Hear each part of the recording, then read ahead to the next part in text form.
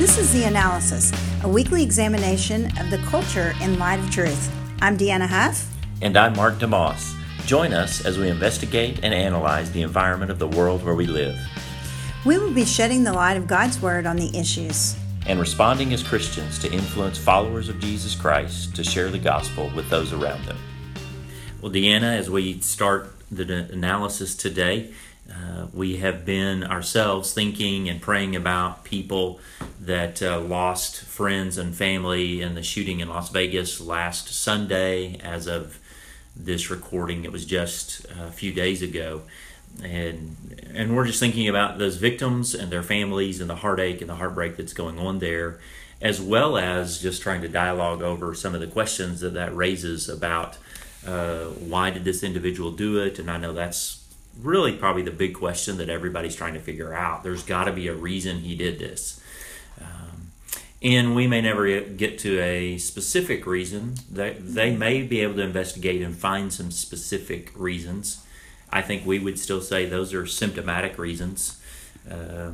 We can probably answer kind of the bigger reason, and that's really what I think we want to talk about today, is just how does this act and so many others like them fit into this larger story, what we would call the meta-narrative of existence and of the scriptures, and thinking through that. And so just want to attach that to that conversation today. Think about the people there, and as we start our conversation, I just want to begin there and say we do as believers want to pray for those people that lost someone.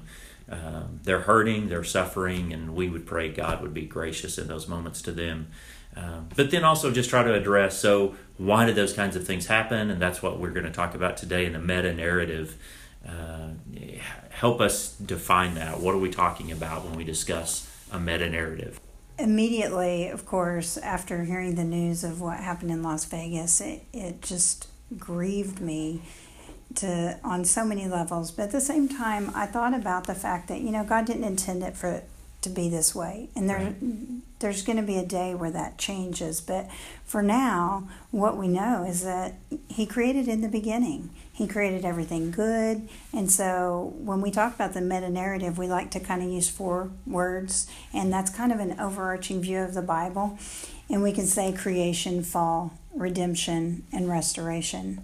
Because we know that in creation that God created everything perfect. He created man, He created woman, all the fruits, all the animals, all the atmosphere and everything that was taking place. But He asked Adam and Eve not to eat from the tree, And so when they rebelled against Him, the fall took place. And the fall brought in things to our earth that were death and suffering and all of those aspects. And so now mankind has what we were talking about earlier, sin in their life. That sin, Christ came and He lived a perfect, sinless life.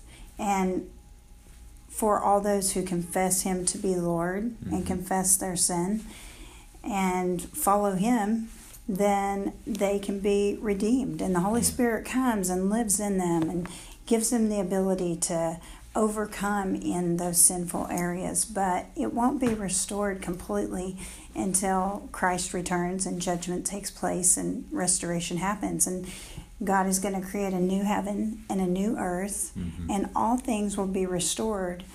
And why can they be restored? Because of the resurrection of Jesus. And so when we think about that overarching picture of the meta-narrative, we can let creation happen, the fall happened, Jesus restored it, and then He's going to restore it in its completeness, where there's no more pain, no more sin, no more suffering one day when we see Him face to face. Yeah. And understanding that bigger story is really key in this moment, because the struggle of observing these kinds of acts, and this is just kind of the latest thing that happened that shows this evil that perpetrates our society.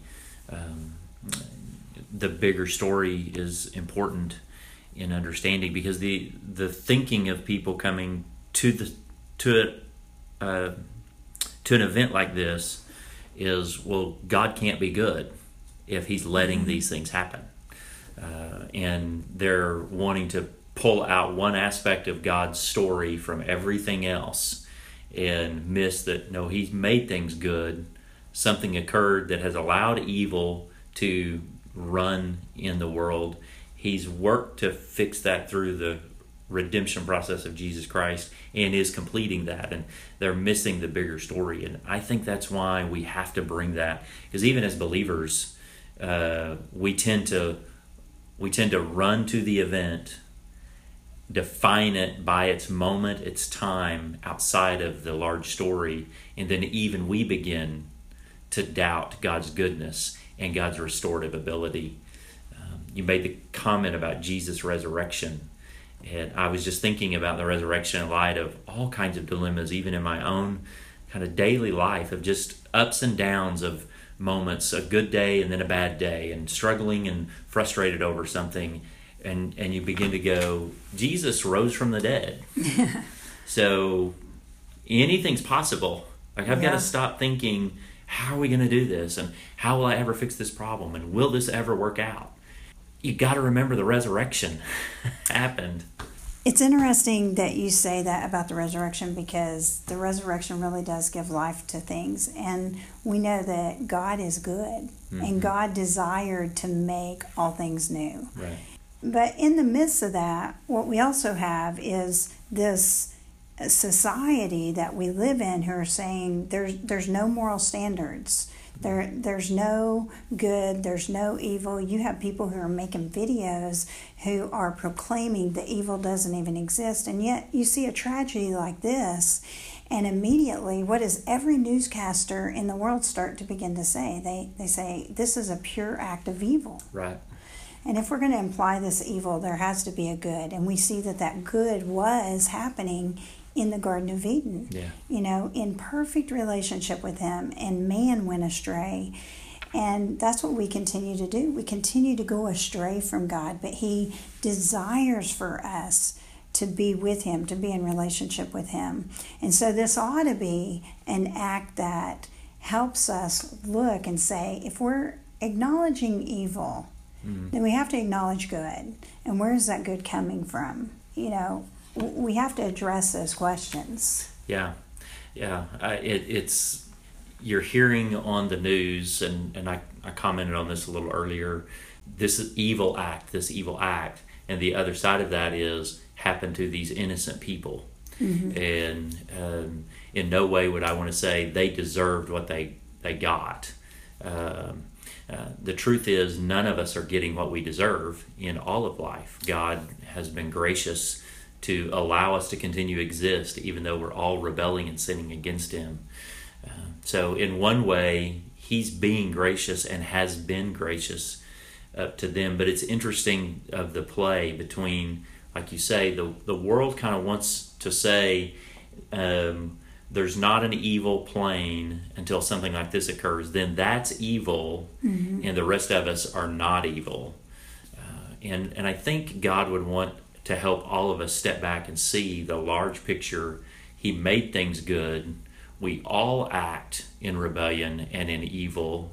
Our sinful acts are evil, deserving of punishment, but through Christ he's offered us redemption, and our hope is found in repenting of sin and trusting in him and becoming part of the restoring plan.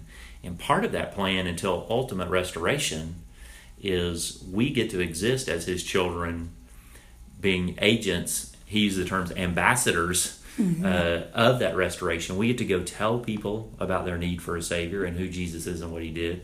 We get to act in tangible ways to minister and care for the hurting and for the needy, and to be the blessing that he promised would come through Abraham. And so are our lives being blessings? And how can we be a blessing in this situation? How can we speak to people about their need for Christ in light of the heartache and heartbreak of what's going on with Las Vegas, or an earthquake in Mexico, as we've already mentioned previously? This is an act by a human. The earthquake was an act from nature. Ultimately, God is overarching of both of those things. Both happen under his regime, his reign, his rule. And so how do we act as agents in that, and how do we witness and minister? And that's what I would want to encourage people toward, is to be thinking about How do I respond and pray for those hurting? And then what do I do in my own sphere? I don't live in Las Vegas. I don't have direct attachment to someone who went through this, but I know people who are hurting and have tragedy, and they're struggling in their own question of evil and God's goodness. Yeah, and that's what it makes me think too. And I've even encouraged people, this is an opportunity for us as Christians to be able to not only show and share the meta-narrative of good and evil and how it can be restored, but also of justice. I mean, I was listening the other day to something that came across the TV, and they were having a little bantering, and in that, one of the persons said, well, don't you say that God is all love? I mean, what are you saying here? And I thought to myself, what is the definition of love in that man's mind? The definition is to be able to do any act you want? No. When we see things like this, we say, hey, we want justice. Who doesn't want justice against that act that was happening? That's right. And so we want to see, hey, yeah, there was good in the world. And okay, there is a fall, but there's also justice, and that's part of the resurrection, is that our sins are nailed to the cross for those who confess and say, hey, I did a wrong act, I did a wrong thing, and you're restored because he paid that for you. Yeah, right? That's good. But there are acts that we look at, all acts in mankind that are wrong, that we say we want justice, and God is just. Yeah. And this man who died right after, all these people were killed, and we would sit back and say that we don't want justice. That would be crazy. Yeah. So God is loving, because he created everything good. And in the midst of the fall, he provided a way back to himself to pay for that sin, to pay that debt. And for those who don't confess and believe, there's also justice. Yeah. And so in the midst of sharing the conversation with people, it is such an opportunity to be able to recognize the meta-narrative gives answers for those big questions. Yeah. Yeah, and that's what we want to draw people to see and understand, is don't get lost in just the conversation in the moment of debating with somebody, maybe even in your own heart and mind. Is God good? Could God be good if he allowed this evil act and these innocent people, quoting, quote, innocent people? We can get lost in that, but if you step back and look, wait, creation, everything was good. Fall, that's why things are broken. Christ redeems, fixes, died, which includes justice and grace, as you were pointing out. Justice is served. Sin was punished. Christ died on the cross. And then restoration's coming. All of that will be fixed. And ultimate justice will take place. You pointed this out earlier, and just want to touch on it before we wrap up today, that many people will look and say, one of the really negatives of this is all these people who lost loved ones or were injured by this act by this man with the guns. They're not going to get to see justice because he killed himself. And yet we know there is justice in all of this. And you had made a comment about that earlier, and before we wrap up and close, I think that's a really important part of what people want to understand. Yeah, because we're going to face judgment at the end, right? We're going to face judgment for the things that are here on earth. And for those who are not paid through the cross, there is going to be a payment, because the wages of sin is death, but the gift of God is eternal life. And so we can't go into a courtroom and ask the judge, hey, can you just let me off? You know what I'm saying? It just doesn't happen that way. And God is loving and just, and he is going to give right due to each person at the end of our life. And I think that's what's so important for us to think about. One of the things that you've pointed out before is that when Jesus is talking about the Tower of Siloam falling, people are concerned about whether or not, these acts are happening because of guilty people. Right. And he says, you don't need to worry about that aspect. This isn't why things are happening. But things are going to happen in the world that help us have self-confrontation. Where am I at with God? And what's going to happen at the end of this life? Yeah. And these are things that can give us those opportunities to self-reflect and go, hey, where am I in my relationship with God? Do I have a right relationship with God? And if I do, am I telling others about who He is? And that's a great place to just close and leave that on people's minds and hearts. We have one purpose, to know Jesus, make Him known. That's our life, that's our calling. As a believer, that's where we need to reside and remain and kind of bring everything back to that. So we'll leave that with you, and thanks for listening to the analysis. And we look forward, Deanna, to a conversation again next week.